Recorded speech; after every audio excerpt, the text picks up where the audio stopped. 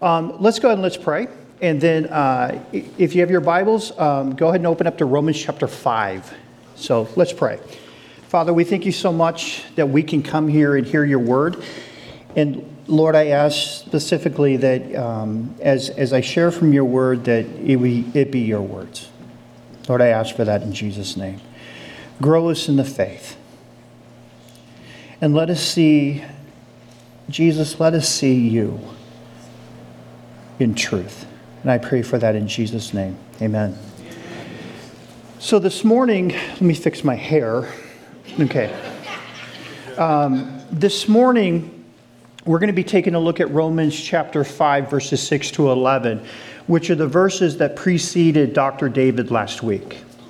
And if I give a title to this sermon, it's going to be basically the Father's heart and the compassion of the Lord Jesus. Now, I do want to say this. If you're in church a long time, you hear the gospel a lot, or you should. And it's very easy for things to become old.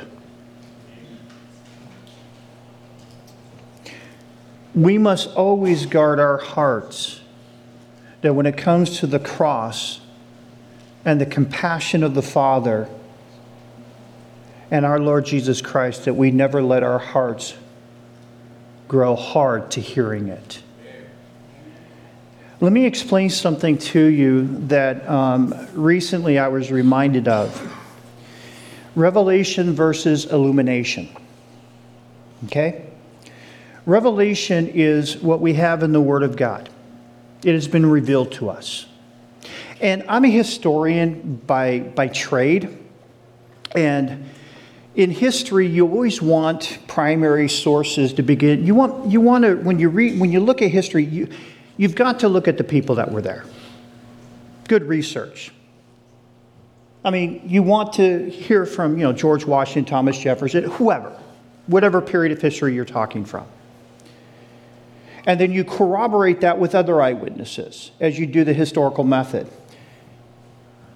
And their words begin to reveal what took place in the past. Well, I have good news for you.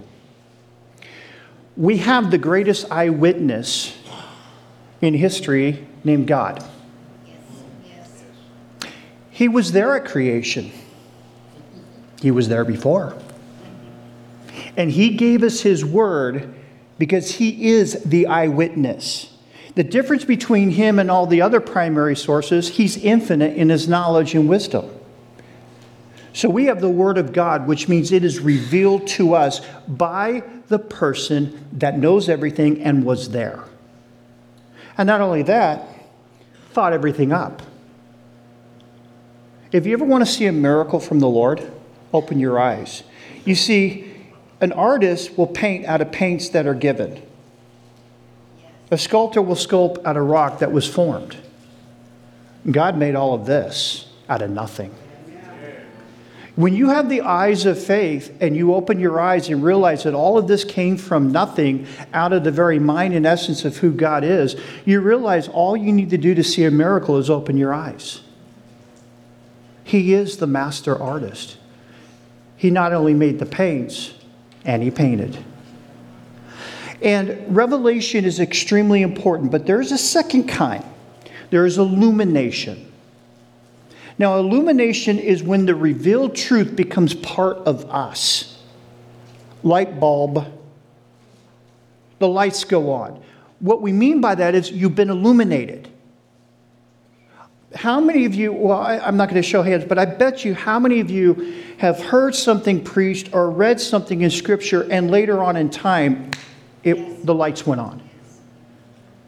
Because there's a principle. We're all being taught by the Spirit of God. And what you need to understand is the lesson will be made clear when the person is ready to learn it.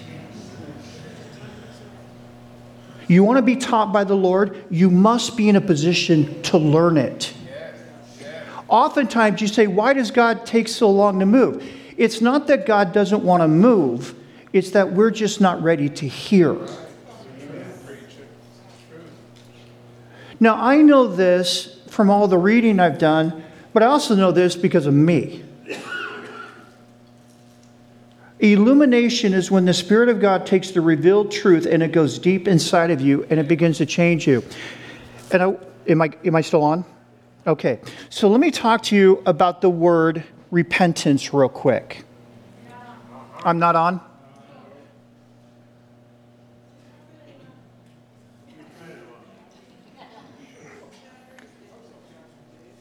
Test? Hello? Okay. And see, here's the thing. Let's just get one thing straight. I'm sure when the Apostle Paul and all the saints of God taught throughout the ages that they always had technology problems. I mean, after all, we read about Paul and somebody fell asleep, fell out the window and killed himself. And Paul had to stop what he was doing and go, will you get up, please? You know, I mean, so anyway. But let me go back to this point. Illumination is when the truth becomes part of us. This is how we learn. Now, we learn by process. We hear revelation and propositional truth, but then God has taken us through our individual lives so that we will be illumined and learn and grow closer to Him. And the word metanoia means, it's the Greek word for repentance. It means to change one's mind. Now, I used to think that to change one's mind, let me put it this way, because words will fail me here. Repentance occurs instantly, but sometimes it takes time to bring us to the point in which our minds make that switch. The ground has to be plowed. The mind has to... Does that make sense? And even when we hear something that we've already heard before, we must remember to have soft hearts. This is the Word of God, who is the primary source of all things. So all of that is to say, shall we begin? And we're going to look at starting with verse 6 of Romans chapter 5. For when we were still without strength, in due time Christ died for the ungodly. We're going to take it line by line. So if we start out, we were without strength. Christ died for the ungodly. And we're going to look at the word ungodly here in just a second. But let's just get one thing very, very straight. You cannot fix and save yourself.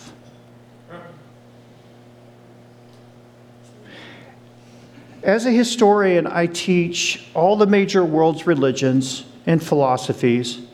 As a Multnomah graduate, I studied them, and I will tell you this. What sets apart Christianity from any other faith or philosophy in the world is one thing: grace.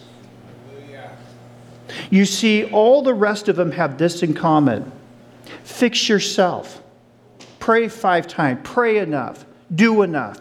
And maybe you'll be good enough. Where Scripture is quite clear, come as you are, and I will make you good enough. Because the truth is, if my righteousness depended upon me, that's ball game. And I think we all would agree with that. Satan has counterfeited much in this world, but the cross stands out as grace. Now, we were without strength. We don't have a lot of strength. I mean, we go downstairs and you see little kids bouncing off the wall and everything like that. And some of us remember when we could do that. But even that, after a while, they're going to crash. Don't you wish sometimes you could sleep like you did when you were 6? But we don't have a lot of strength. I mean, my heart's beating inside of me, but let's be all due respect, I can't control my heartbeat. And yet, if it stops beating, well, I'm going to have a spiritual experience. Does that make sense? Look, in the words of C.S. Lewis, because I've always got to bring him in, face the facts. We have very little power. I was reminded of an Oscar Wilde quote recently that when I was young enough and knew everything. Even when you're young and you think you know everything, that just shows you know nothing. And even on our best days, without strength, Christ died for us. So that's the first point. Here's the thing. Let's go to verse 7. For scarcely for a righteous man will one die. Yet perhaps for a good man, someone would even dare to die. Okay, so Paul's doing something. Christ died for the ungodly. Okay, we're going to talk about that in just a second. So Paul then goes on, led by the Holy Spirit. Perhaps for a righteous man, somebody may die. Maybe a good man. You can find an example of that. But let me tell you something I've learned about human love. And I think you would agree with this. We will sacrifice ourselves for those that are close to us and are dear to us. But we're not as quick to do that for those we do not know, let alone our enemies. Yes, you'll find parents will sacrifice for their children, but that's a natural instinct. That's their children. Even unbelievers do that. So maybe for a righteous man, maybe for a good person, but for the ungodly? But God demonstrates his own love towards us, that while we were still sinners, Christ died for us. All right, now, let's talk about this for a second. The most famous verse in the Bible is John 3:16, correct? For God so loved the world that he gave his only begotten Son. Let's talk about ungodly first. Now, I want to read a couple of scriptures to you. And again, this is not meant to at all... it's not meant to do a guilt trip or anything like that, but let's define what ungodly is. Let's unpack that for a second, okay? There are two passages of Scripture. There's more than two, but these two are very pinpointed on what human behavior is like in its fallen state. Last week, Dr. Davids talked about that all of us were in Adam. Does that make sense? Okay, we were all in Adam as a race. I mean, people tell me, in philosophy, they say, is human nature good, bad, or is it neutral? I've never had to teach someone to lie. I mean, if you think about it, those of you that have had kids or around kids, here, let me sit down to you and teach you how to lie. When you do something you're not supposed to do, deflect. Blame it on your parents or somebody else. And if you can, turn it against the person who's accusing you, then they'll feel guilty and you'll get off. We know that by nature. Don't we? It's amazing. You want to talk about human nature? Watch kids. You have to teach them to be good.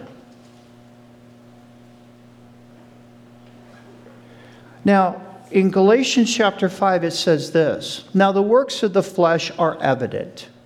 Listen to this list. Okay? Adultery, fornication, uncleanness, lewdness, idolatry, sorcery, hatred, contentions, jealousies, outbursts of wrath, selfish ambition, dissensions, heresies, envy, murder, drunkenness, revelries, and the like. That's not even all conclusive. You know what I mean? Is that a gnarly list? Does that describe the world we live in? James chapter 3, it's ironic, when I was 24 years old, I preached a sermon on this for homiletics class. And homiletics class is the class to teach you how to preach. And I remember teaching this, and I mean, it was okay, but I didn't understand it. Now, years later, I think I do. It says this, James chapter 3, verse 13 through 18. Who is wise and understanding among you? Let him show by good conduct that his works are done in the meekness of wisdom. Meekness. Humility.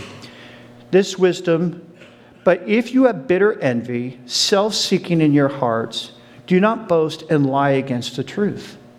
This wisdom does not descend from above, but is earthly, sensual, and demonic. For where envy and self-seeking exists, confusion and every single evil thing is there. I would argue that if you take envy and self-seeking, you will find that the list I read in Galatians, those things are the behaviors that flow from those two things. Self-seeking and envy. I'm jealous of you, or I want to promote myself. So what do? I gossip. I'm hated. I'm jealous. I murder. I commit adultery. I'm selfish. Ambition. Dissension. Do you see it? Yes.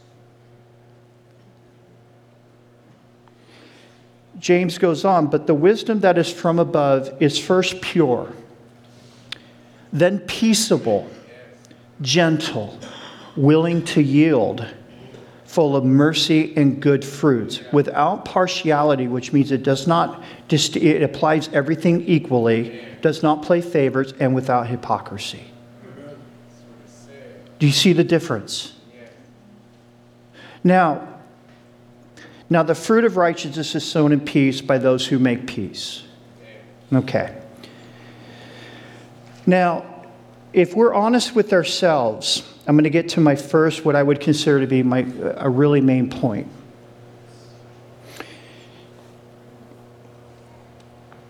When we fell, we became broken creatures. And human beings, by their very nature, what do we want inside? Well, I think here's a short list, but I think we would agree that these are things that we're all looking for. To feel important. I think most people would say, I would like to feel important. I would like to matter. To feel heard. I can't tell you how many times my wife has said to me, I just want to be heard. To feel valued. To fit in. To fit in. To not be excluded. That when a group of people to get together, you don't feel like you're on the outside. You don't feel like there's something wrong with you, or somehow you smell, or you don't look the way, or this, that. You just want to be part of the group. You know what I mean? And you think this is just kids that do that? No, adults. We just gotten sophisticated and we hide it. We really do.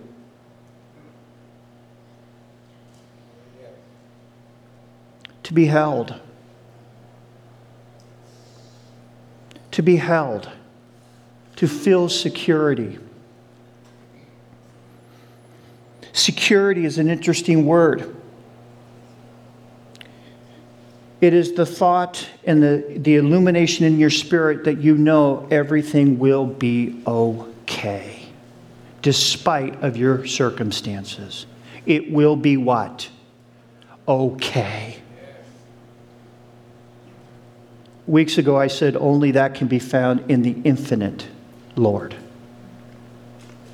To be loved.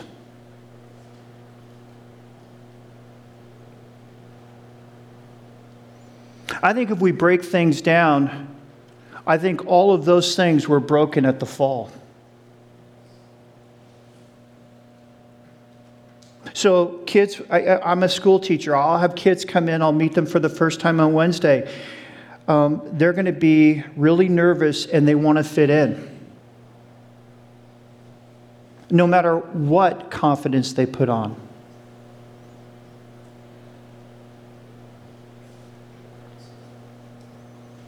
We want these things.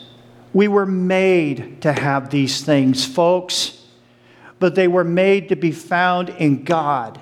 But we fell and we broke. And as we strive in this world to get these things, what do? We do things through selfish ambition, and we do things out of the wrong motives, and we end up hurting each other and hurting ourselves. And we have a world of compare and contrast of just nonsense. I'm prettier than you, therefore I fit in. Really? You won the genetic lottery and somehow that makes you better? That's foolishness. I'm smarter than you are. Okay, you know this more than I do. So what? I'm taller than you are. I'm thinner than you are. Do you see the nonsense? And we think of ways to compare and contrast to make ourselves feel better because inside we're broken. And when we see someone else that has what we want, we attack. We subvert. We'll even make righteous names up for it. I'm doing this in love. We're broken. Now, that's in our flesh. If you're in Christ, you're a new creature. And God is teaching you how to live out. You do not have to worry about not being valuable. You are.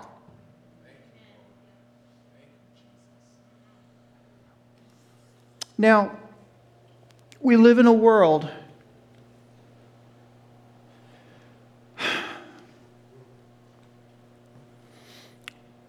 where in order to fit in and feel valuable, we go about it the wrong way and we inflict pain on each other.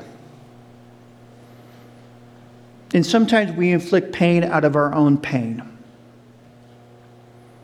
But I want to suggest to you that when people sin, not only could they hurt others, but do you understand that they also are hurting themselves? Let's be honest. If I tear down another human being, I am also damaging my own self. I'm in pain.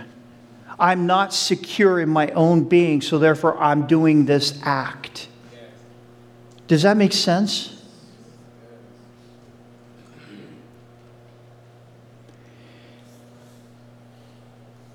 We fell.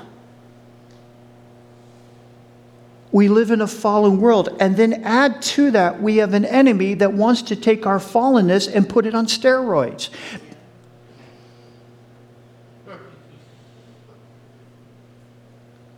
But yet, while the entire human race was like this,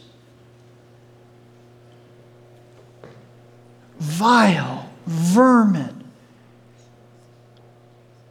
Christ died for us.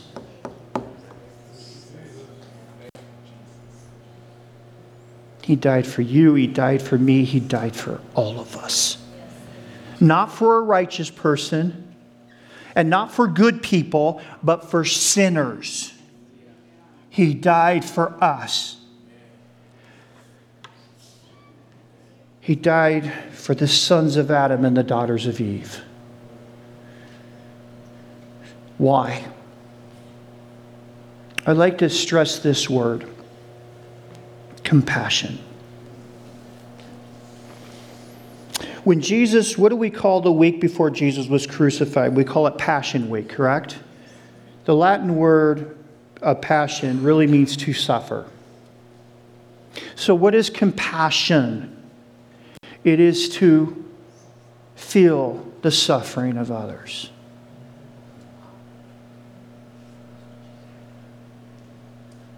Our Lord became one of us because He is compassionate. But think about this.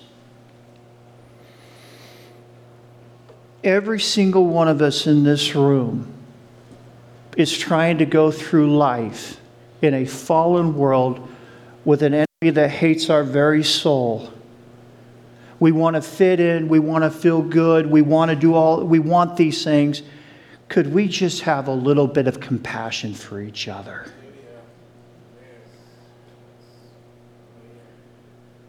and love one another.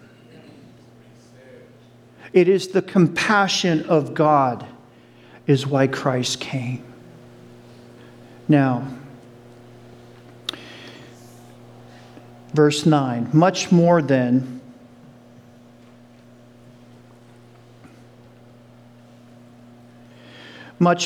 having now been justified by his blood, we shall be saved from wrath through him. I want to talk about this real quick because it's something what I would consider something that needs to be understood. And in our day and age, this is what we've done. Okay, if you guys have been around in the church long enough, what you know historically we did hellfire and brimstone preaching for a long time. You guys remember that? Okay. Then in the 1990s, we pendulum swung towards the love of God. Does that make sense? And what we've done, we've gone from one extreme to the other. What I would like to do is sort of try to bring us back to what I think the truth is. Why is there eternal punishment for sin?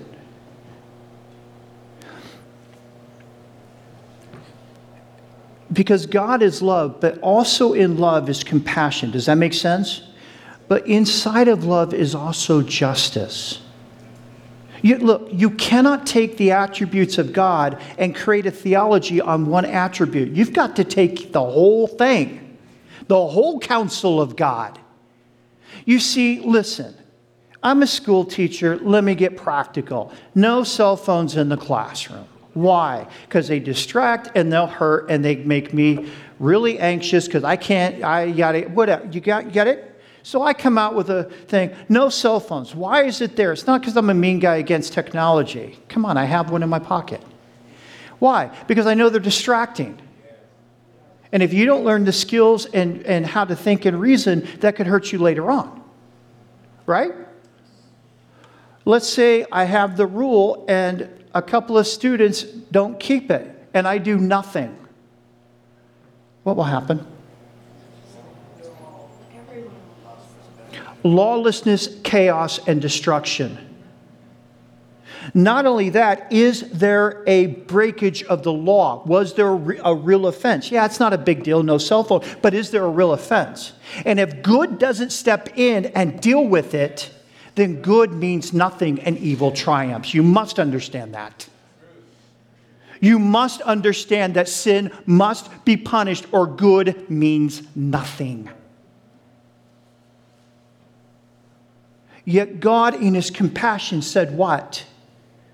I didn't make hell for the sons of Adam and daughters of Eve. I made it for Satan and the fallen angels. In my compassion, I'll send forth my son to free them from my justice because I'm compassionate.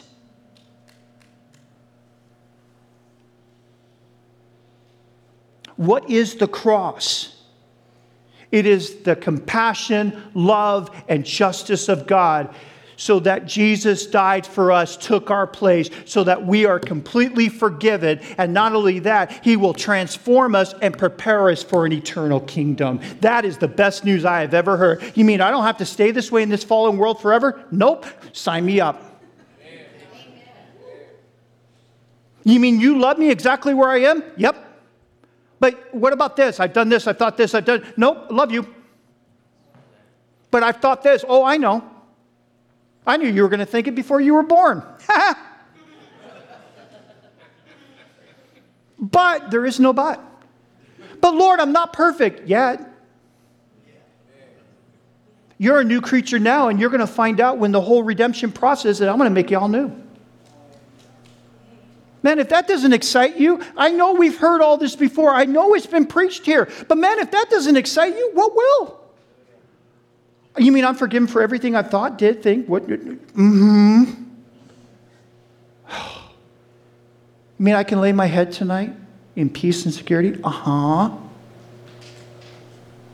I'm valuable? Uh-huh. But I don't look.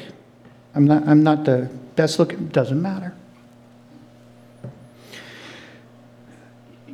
Folks, God must punish sin, but do you understand what the cross is? It is the compassion of God and the justice of God. God does not want you to know his justice. He wants you to know his grace.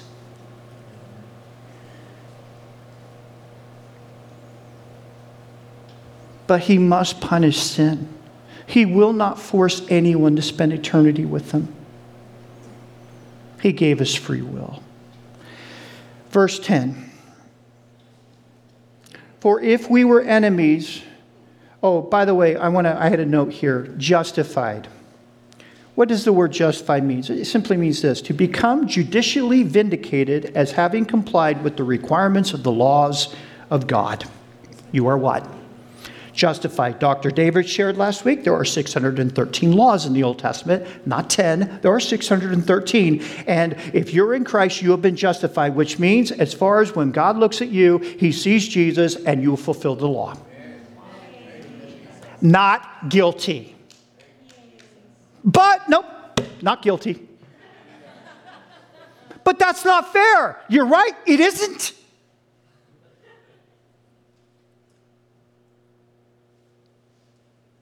But you don't want the fairness of God. You want the grace of God. But that's not fair. Jesus took it.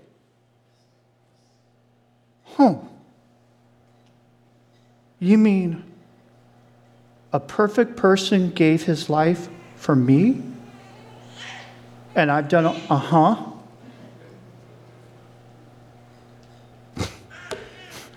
Your Lord, I'll follow you wherever you go.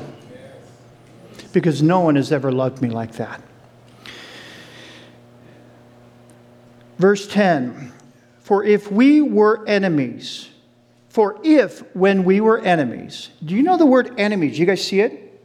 Okay, listen, we live in a day and age, and again, we live in a day and age, we somehow think God is a grandpa up there, and, everyone's a friend of God. No. If you're in sin and lost, you are technically in a judicial place of being an enemy of God. That sounds harsh, but it's true. You're dead in your sins. But if you're in Christ, you're no longer an enemy. Watch this. For if when we were enemies, we were reconciled to God through the death of his Son, much more having been reconciled, we shall be saved by his life. Do you know Jesus Christ is alive? We are saved. You know what reconcile means? To become restored to a favorable or friendly relation with another after a presumed wrong. Not only are you justified, you are reconciled.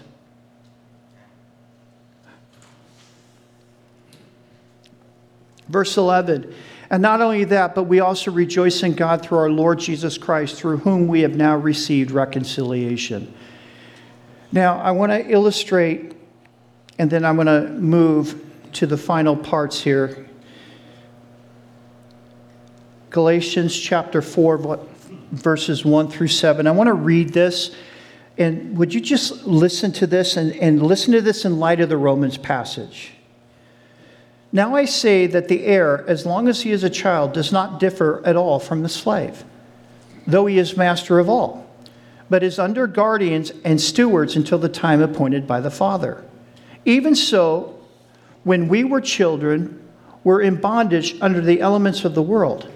But when the fullness of time had come, God sent forth his Son, born of the woman, born under the law, to redeem those who were under the law, that we might receive the adoptions of sons.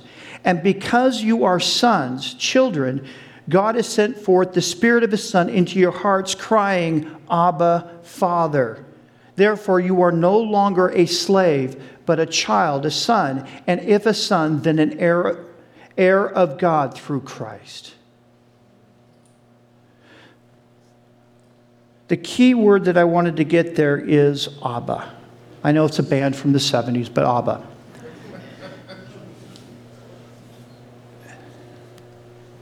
This is a hard word for me because of just my heritage as a human being. It means daddy. It's an informal Aramaic term used of God. At one point, before we received Christ, we were called enemies. After Christ, we call God Abba, Daddy.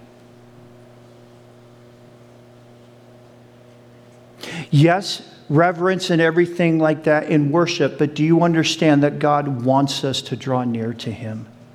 What is the heart of the Father? Reconciliation. He wants us to be with Him. If He didn't, He wouldn't have sent the Son. He moved heaven and earth to make this possible.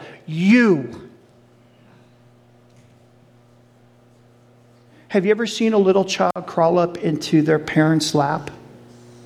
Isn't that a beautiful thing? Are they secure? Are they sleeping? If they're sleeping, are they secure? Are they worried?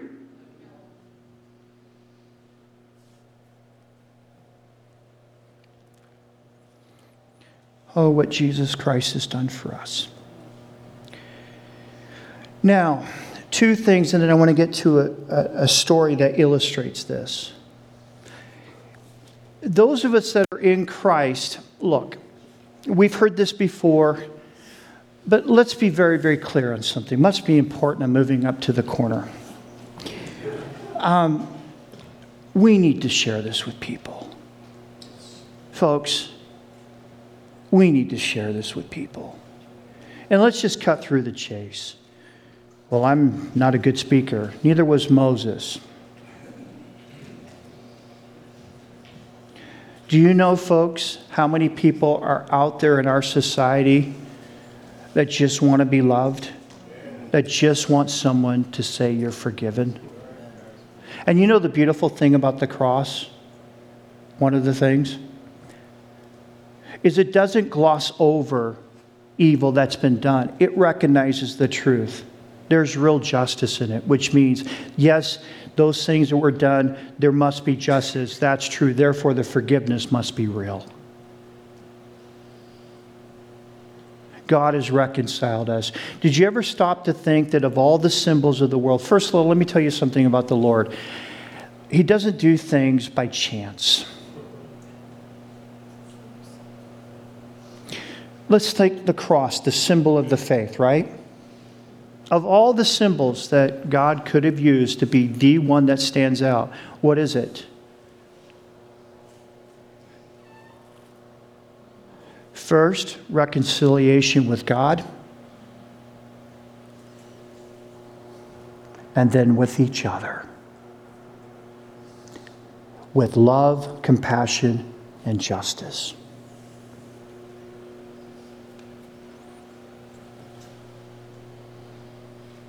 Folks, let's be very clear. Our culture is so wrapped down with guilt that we've even developed a philosophy called postmodernism so that we won't even define guilt anymore. Or addiction, depression, anxiety. We hold the truth. You are forgiven of everything. We can share that. Does that make sense? And it's not it's no big deal. No, Jesus died on the cross. It's forgiveness. The other thing, too, that I would say is forgive each other.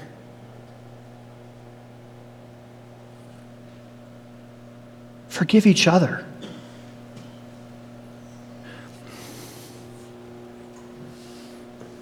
If I've been forgiven of so much, should I forgive others?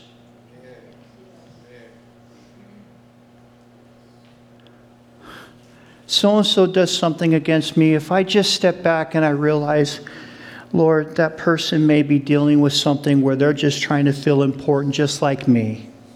You know, the log in my own eye. Lord, I forgive them. Does that make sense?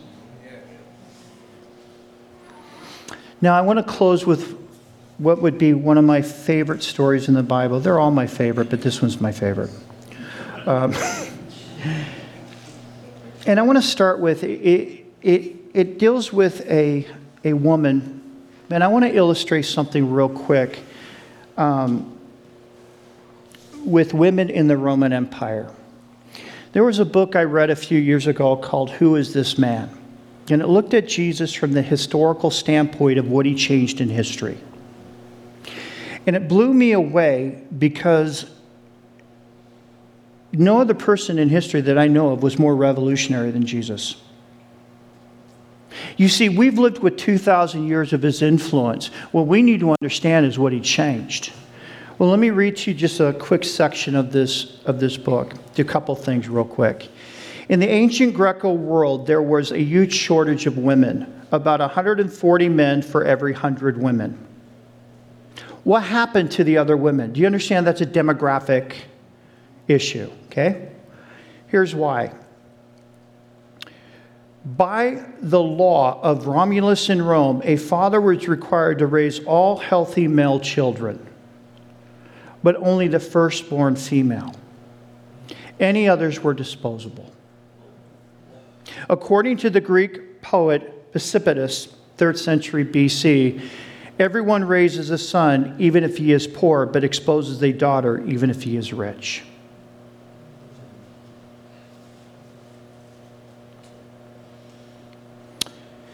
In steps Jesus.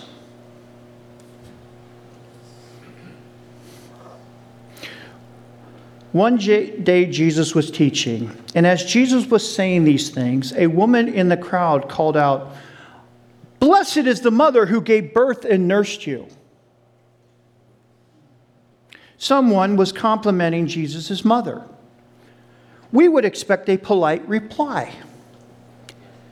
Instead, Jesus offered a sharp, we would expect a polite reply, "Thank you, my mom's the best ever. Oh, by the way, she was born of a virgin too." Instead, Jesus offered a sharp rebuttal. Blessed rather are those who hear the word of God and obey it. Jesus deliberately gave an edgy response. No, you're wrong. For Jesus, the highest calling of a woman was no longer to bear a child. Motherhood, like fatherhood, is a noble calling, but it's not the ultimate calling. If you don't have children, you have not missed out. Not on Jesus' call. Because the highest calling is to know God.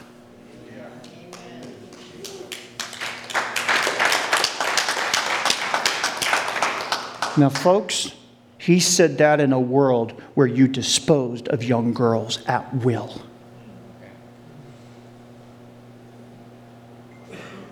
He changed everything.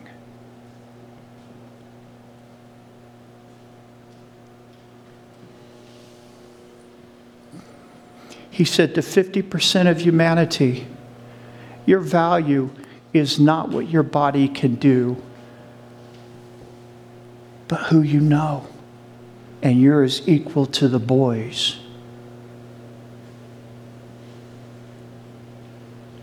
Jesus Christ did more to elevate women than any person in history. He did more to elevate everyone in history. This notion of Jesus being polite and nice, you got to get that out of your head. These are revolutionary. You know another thing he did? Fine, I'm off cue. That's fine. Just bear with me. I'm not that far from being done. You want to know another thing he said? His disciples went to him and said, "Lord, what will be the sign of your coming?" You know what Jesus said? Now, you've got to understand, in the context, where is he? He's in the backwoods of Judea, in the backwoods of the Roman Empire. He really will not leave the geographical area. He will not write a book, and he will not go on Instagram.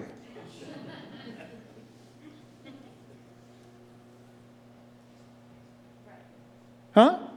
And he's going to die at 33. And oh, and by the way, he didn't build anything. Okay, yes, it was reported he's a carpenter, but I mean big structures like Herod and Temple and all that, right? What did he say?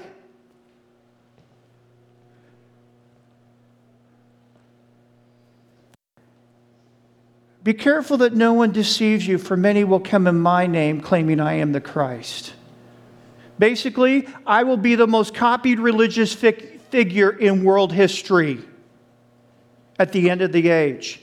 If you stop and think about that, that's an incredible statement. I'm going to be the biggest religious figure in history. Mic drop.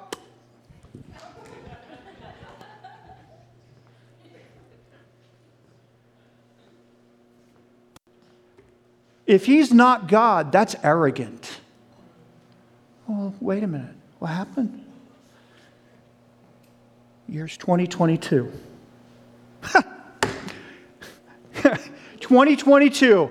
Why is year zero? Jesus of Nazareth. By golly, he did change history.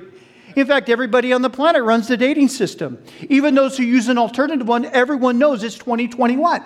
2.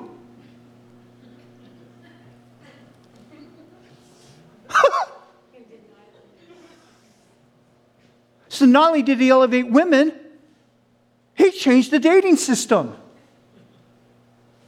Folks, you've got to understand, to a non-believer, the main purpose of history is learn from it so you don't make mistakes. To the believer, so look back and see the grace of God, both in his coming and both in our individual lives.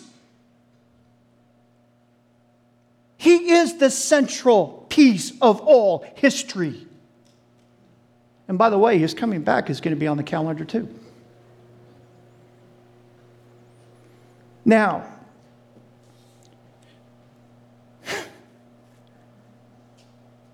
he said to women, even in another place, remember Mary and Martha?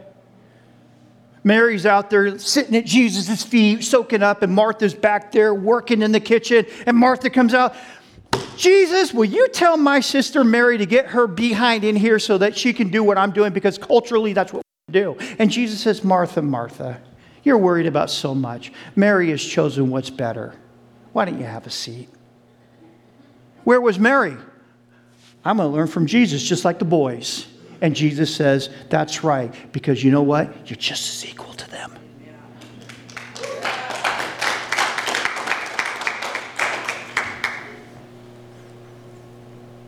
It's my favorite story. Simon the Pharisee invited Jesus over to break bread. And they're there, and at this time, if you were doing a meal like this, it was wide open. In that culture, it's warmer there. Can I just leave it at that? Where you could see what's going on and go in.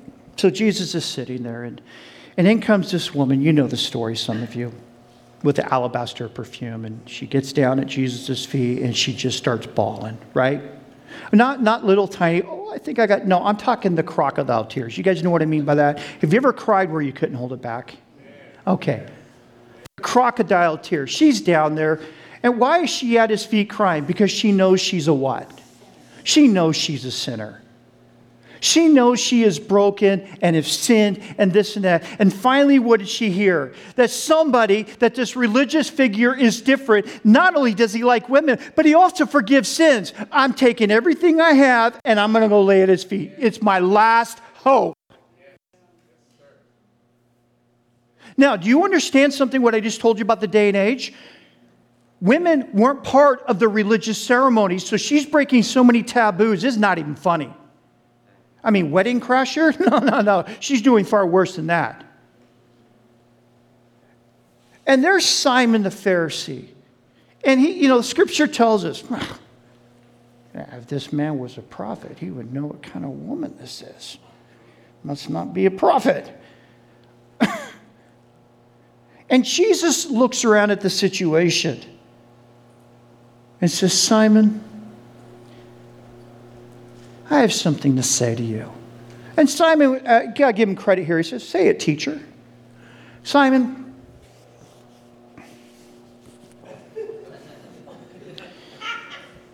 there were two people. One owed an exorbitant amount and the other owed $20. And I'm paraphrasing.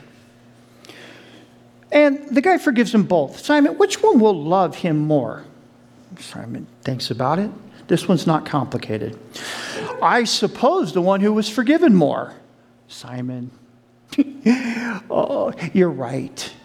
Oh, and by the way, Simon, when I walked in here, you didn't provide any oil for my head. You didn't wash my hands. You didn't clean my feet. But this woman, she's done all these things and more. Why? Listen to Jesus' words. Therefore I say to you, Simon, her sins, which are many, are forgiven. For she loved much. But to whom little is forgiven, the same loves little. Then he said to her, your sins are forgiven. And those who sat at the table with him began to say to themselves, who is this who even forgives sins? God. Then he said to the woman, your faith has saved you. Go in shalom. Go in peace.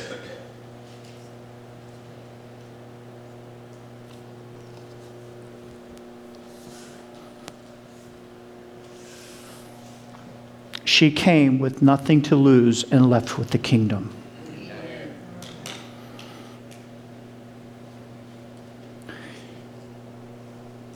I opened up by talking about the difference between revelation and illumination. Do you remember that? Revelation is the revealed word of God. Illumination is when it becomes part of us.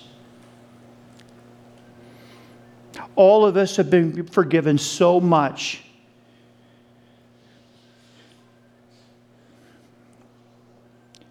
Ask the Lord some time to reveal how much He's forgiven you.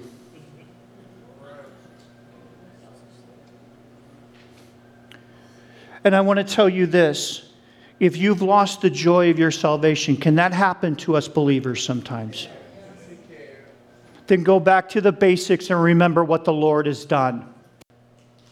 Noodle it. Dwell on it. Remember, amazing grace, how sweet the sound that saved I once, and now I was, and now I see.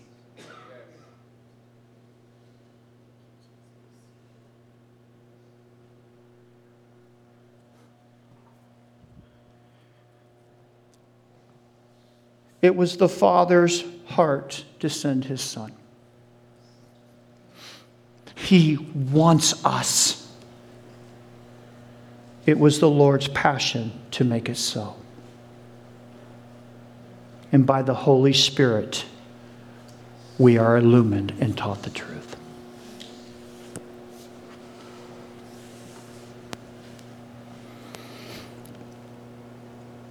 This is the best news I've ever heard. So noodle it, pray. Realize what the Lord has done. Realize that the meaning of history is Christ.